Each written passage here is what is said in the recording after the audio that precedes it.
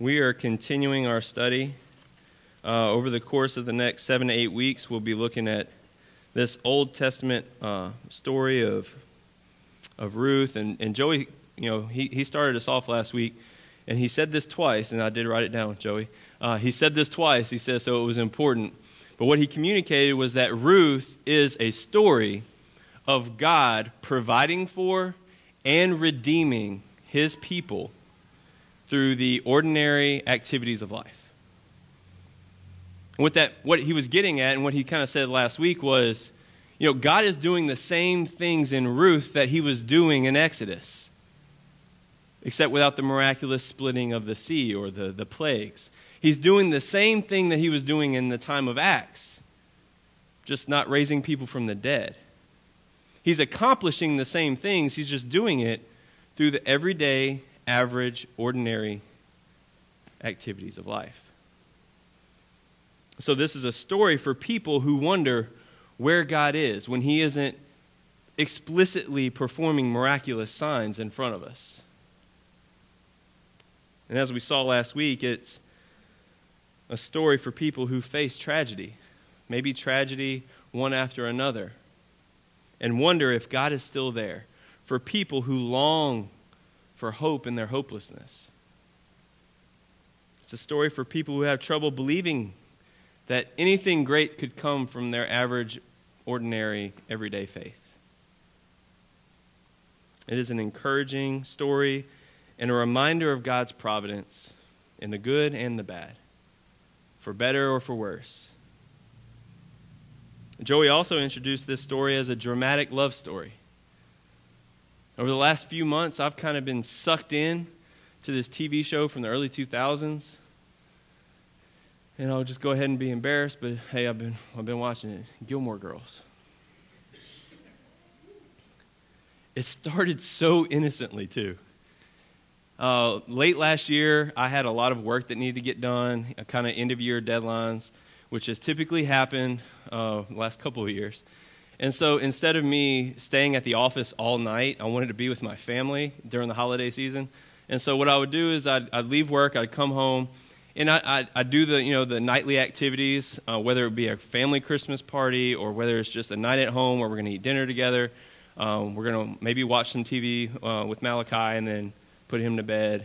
And then at that point, I would pull out the laptop, sit in the living room with Natalie while she would either read or watch TV. And one night, she noticed that Gilmore Girls was available on Netflix, and she said, "Hey, do you mind if I watch that?" I was like, "I don't care."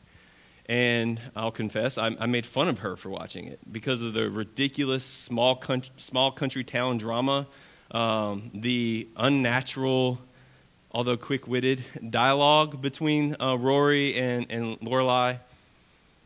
And then this progressed. I would hear a funny line, a funny comment, and I would give a chuckle. And I'd be like, what am I doing? Let me keep working. And then from time to time, I found myself looking up from my laptop for minutes at a time. And until a scene would end, and then I'd realize, what am I doing? And I'd get back to work, staunch manhood. Let me persevere. And then eventually, it got to the point where I would spend quality time with Natalie to catch up on what was going on in this small town. And I would just watch an episode a night as she watched one. Well, then I found myself, and this is when I knew it was real. This is when I knew I actually liked the show. I started having an opinion about the characters. And then I started expressing that opinion. I could not stand Lorelai at the beginning of the show. She ruined every relationship, and every time her mother, Emily, would try to press in and become a good mom, then Lorelai would do something stupid and blow it all up. Rory was a superstar. Then Rory goes to college. She gets crazy. Now, don't spoil it for me, because I'm in the 5th season. But this is what we saw happen, is finally, the moment we were all waiting for, Lorelai and Luke. Amen, she said. The great love story, full of its own drama. And where I am right now, they're broken up, but there's some hope that maybe they're going to get back together. Don't ruin it for me. I say all that because Ruth is beautifully written. And it is this great love story. And it will suck you in to the characters. But as Joey pointed out last week, this is not a Gilmore Girls love story. This is not a Hallmark movie love story. This is a gospel love story, saturated with the gospel of Jesus Christ, as we see the hesed love of God, that Hebrew word that is used to describe the never-ending, unfailing, self-sacrificial, enduring, steadfast love of God for his people. That's what Ruth is about. So as we continue to study this, enjoy the narrative. As it unfolds, celebrate what's going on. You can get sucked into the characters somewhat, but don't let your affections be stirred by what's going on between Boaz and Ruth, or between Ruth and Naomi. Instead, let hope come from the God who is put on display and the love that he has for his people. Because what we see is that God is at work every single day of your life. Every day. In the good days and the bad. And sometimes it's hard to see that. Sometimes it is difficult when you're going through days full of sorrow and grief to see that God is still at work. And that's what we see in Ruth. That's what we see in the life of Naomi when she's stripped of everything. And then we find out, but God had a greater plan. And he was at work in that situation. So prepare yourselves. If you're not in grief right now, if you're not full of sorrow, this is a great book for you to prepare yourself for when that season comes, because it will come. And if you are in that season right now, cling to the truth that you're going to see, the character of God that will be displayed to give you hope, to persevere. This week we pick up in chapter 1, beginning in verse 15. Read along with me. And she said, "See, your sister-in-law has gone back to her people and to her gods. Return after your sister-in-law." But Ruth said, "Do not urge me to leave you or to return from following you. For where you go, I will go, and where you lodge, I will lodge.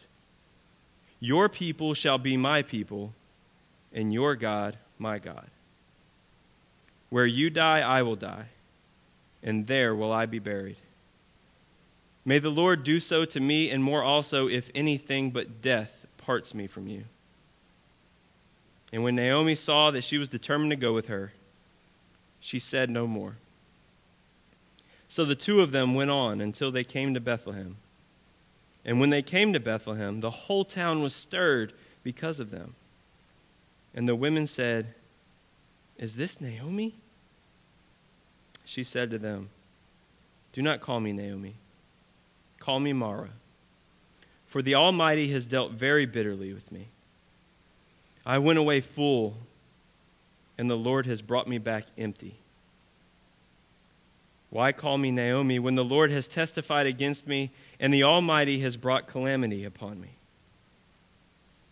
So Naomi returned, and Ruth the Moabite, her daughter-in-law, with her, who returned from the country of Moab. And they came to Bethlehem at the beginning of barley harvest. Let's pray. Father, this morning we come before you asking you to comfort and encourage those who are in grief, who are in sorrow. Convince them of the truth that you love them and that you're still there and you are actively working in their life for their good and for your glory. Father, renew our minds, excite our spirits. Let us see that the ordinary day is just not an ordinary day, but that you are work for something marvelous. Convince us of that truth as we study this text this morning. Sanctify your church. Would you teach by the power of your Spirit and allow us to see the gospel? We pray this in Jesus' name. Amen. So in our study of verses 1 through 14 last week, we were faced with the reality that the earth is broken, that life here on earth has dark days. And for Naomi, many of the days that are recorded in Ruth, were indeed hopeless and dark. It began with the time when the judges ruled. And Joey did a good job of pointing us back. If you just look back to the book right before this, the very last verse, you get a picture of what's going on at this time. There was no king, and everyone did what was right in their own eyes. Think about that. If you did what was right in your own eye, and then think about if everybody in this room were to do that, what would that look like? It'd be dark. It'd be chaotic. I probably wouldn't be getting along with some of you. Because I'm right. You're not. That's what's going on at this time. And then we find out there was a famine. People are hungry. There's not enough food. And it forces this family, Elimelech, Naomi, and their sons, to be refugees. They leave their homeland and they go to a place that is a pagan country where there are foreign gods.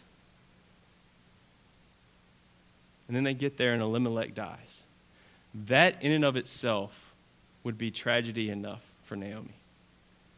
She is now in a distant land, single mother, without her husband, who probably made that decision, that tough decision, to leave their home and go to this pagan country. Then we find out that the two sons marry Moabite women. Pagan women. They're not supposed to do this. I'm supposed to raise my sons up in the covenant of the Lord Almighty, and here they are marrying these two women in Moab. I knew this was going to happen. I told Elimelech that we shouldn't go. I can see that conversation possibly. And then the two sons die. So now you have a mother without her children, a wife without her husband in a foreign land, stripped of everything. And she declares that she is without hope and that the hand of the Lord has gone out against her. Verse 14 ended our study last week with Naomi convincing her daughter-in-law Orpah to return to her family in hopes that she would find another husband who would be able to care for her because she can't. She would be dependent upon a husband. And it'd be much easier for her to remain in Moab and marry a nice young Moabite lad. Orpah goes back. But that discussion didn't go as well with Ruth, who we see clings to her. In verse 15, where we pick up this morning, Naomi makes her last plea to Ruth to follow the example of her sister-in-law. Look at your sister-in-law. She returned. Go after her. Return to her people and her gods. Notice the language there. That's significant. It's almost as if Naomi is trying to create distance between her and Ruth verbally in hopes that she might convince her to do it physically. Your sister-in-law returned to her people and her gods. In a way, this is her caring for Ruth, knowing that she's a widow. And she says, like, what hope do I have to provide for you? Even if I were to find a husband today, right? How are you going to wait until even if I get pregnant, which, by the way, Naomi was probably not because she's old. She's exaggerating to try to convince Ruth that there is no hope anymore with me. Stop following me. My life is over, but you still have a chance. But she's also isolating herself in her grief. Don't we also tend to do that? When we're going through tough, bitter, broken times, do we have a tendency to isolate ourselves from everyone? And I agree with what Joey said last week. I'm not going to minimize grief. You will never find anywhere in Scripture where people are condemned for grief. It is okay to grieve. Especially when you have an experience like Naomi has had over the last decade of her life.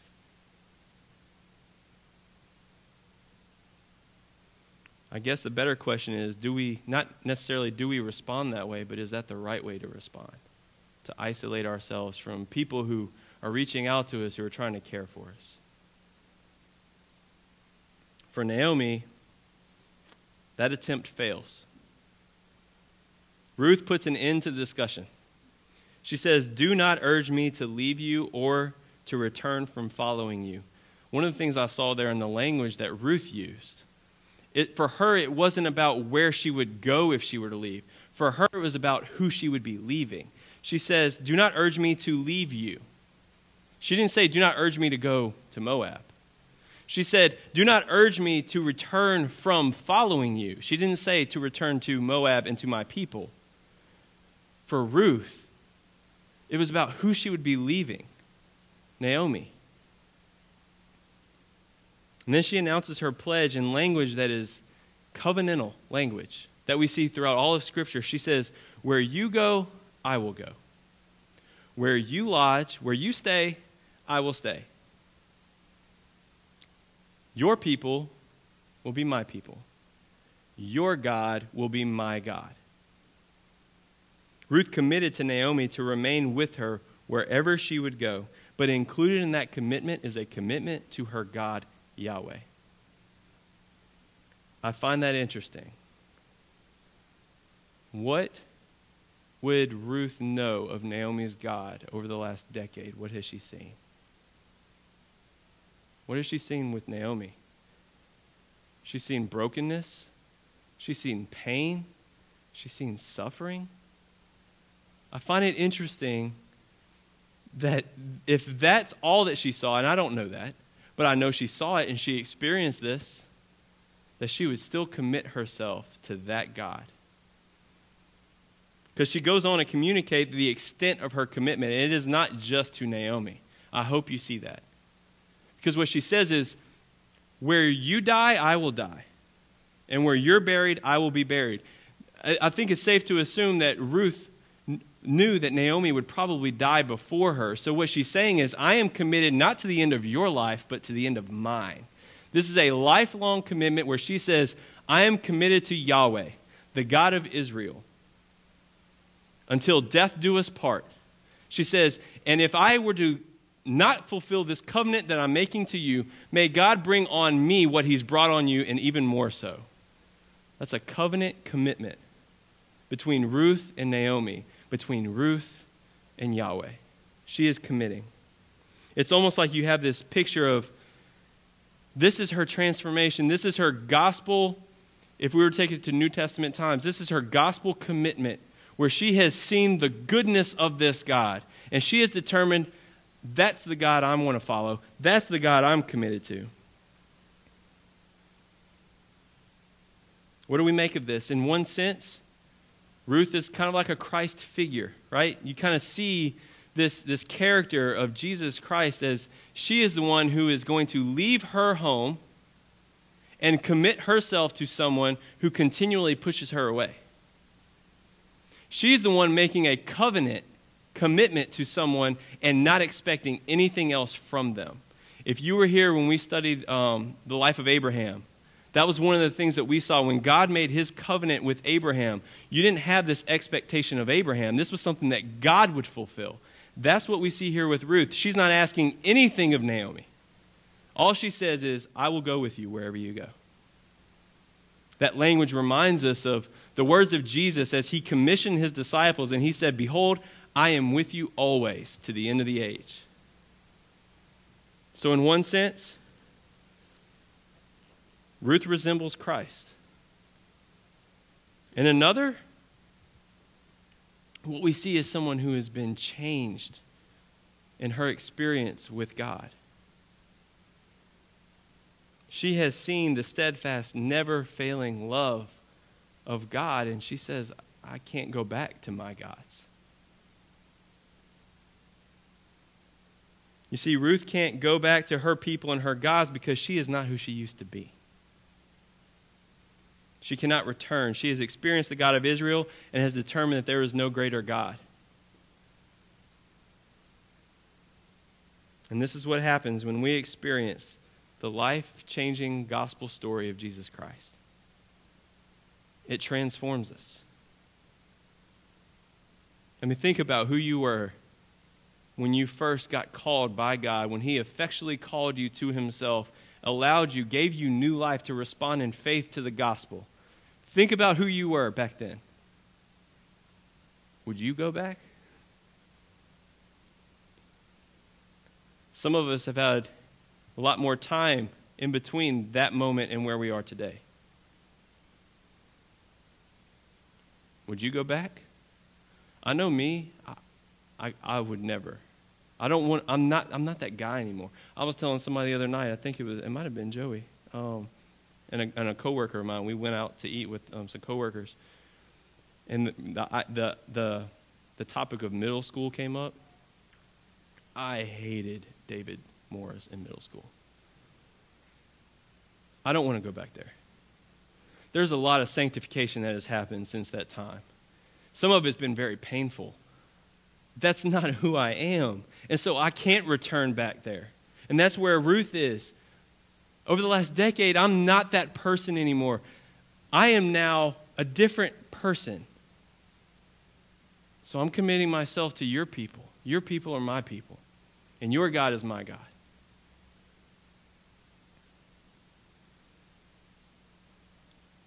So instead of returning to our people and our God, we respond to, like Ruth, for better or for worse, until death do us part, I commit myself to Jesus no matter what the cost is. And look, there's going to be good days and bad days. There's going to be days of rejoicing. There's going to be days of sorrow as well. We commit ourselves, our whole life, to a new people, to one another.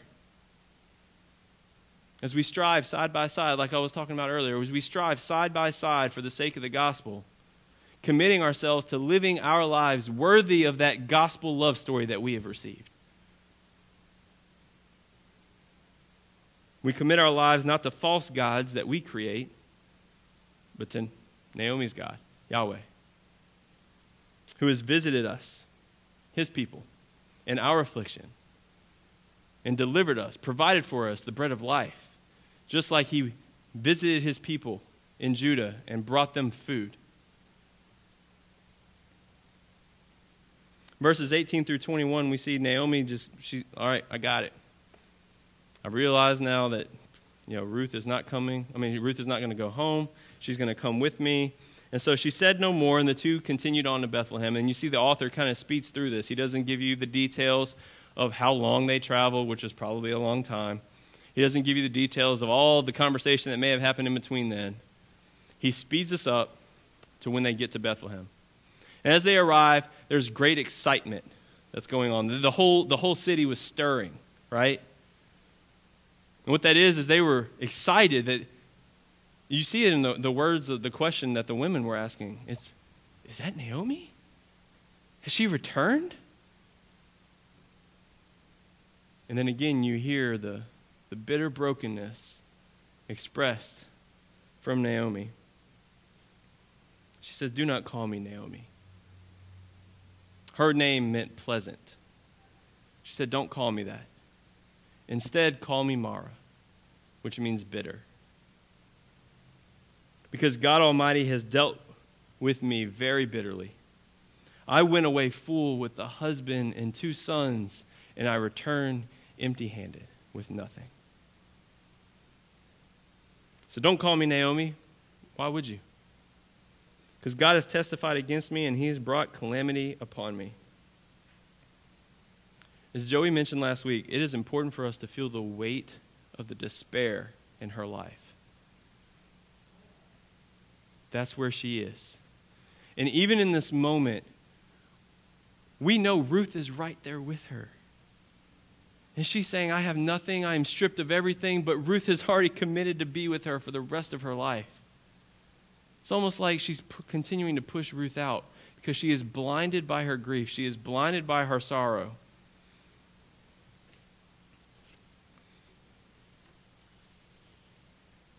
I wonder if we do the same. Are we blinded whenever we're going through something difficult? Because you see, her bitterness not only prevented her from rejoicing in the steadfast love of Ruth, but it prevented her from seeing that God was at work, even in the midst of her sorrow. Because what we come to find out is this was part of God's redemptive plan, this return to Bethlehem.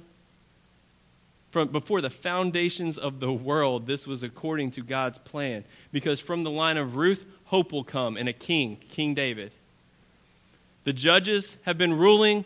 Everyone's doing what's right in their own eyes. David's going to come from the line of Ruth as she returns to Bethlehem.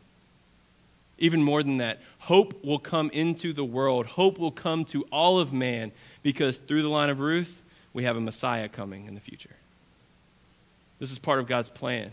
But Naomi can't see that, right? And it's understandable. If we're going through grief, we don't know what God's going to do thousands of years from that point. But what we can be convinced of from Scripture, the character of God, we sang it this morning, He never changes. He is always at work every single day of your life. You being here this morning, I don't know why. I don't know what the specific purpose is, but He's got you here for a reason. It is a part of His plan. He is expressing His providence in the story of Ruth. God is at work providing for and redeeming His people through the everyday, average, ordinary workings of life. And it's including right now in your life.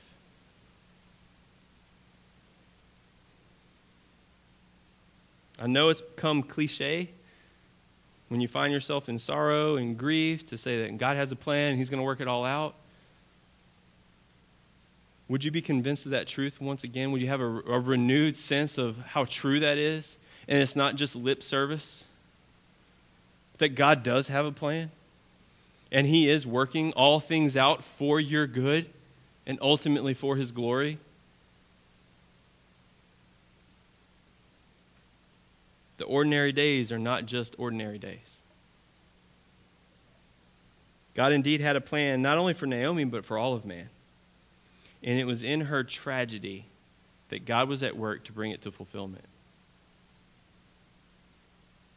If you're sorrowful today, if you're grieving right now, cling to that truth. He is at work. Your vision may be blurry right now. You may not be able to see the whole picture, but He is at work, and it's going to be for your good. Maybe we should define that. What does that mean? For your good. I cannot promise you that your life will not be full of tragedy. If you're in sorrow right now, I can't promise you that God's not going to bring more of that into your life or prevent it from happening. But I do know, if you cling to who He is, if you cling to His covenant promises that He has made, He will deliver you from that one day. And Jesus Christ, our King, will return and you will reign alongside Him forever. You are a part of His family and He is a good Father. He will provide for you. He will give you everything you need, even in the midst of your sorrow, to persevere through that. And one day, all the brokenness will be fixed. We won't have these seasons of life like what Naomi has had. It will be days of rejoicing and the hope that has finally come and it has been fulfilled.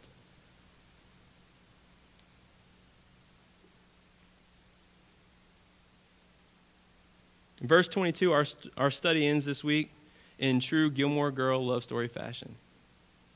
A little cliffhanger with a sign of hope that keeps you glued to the TV.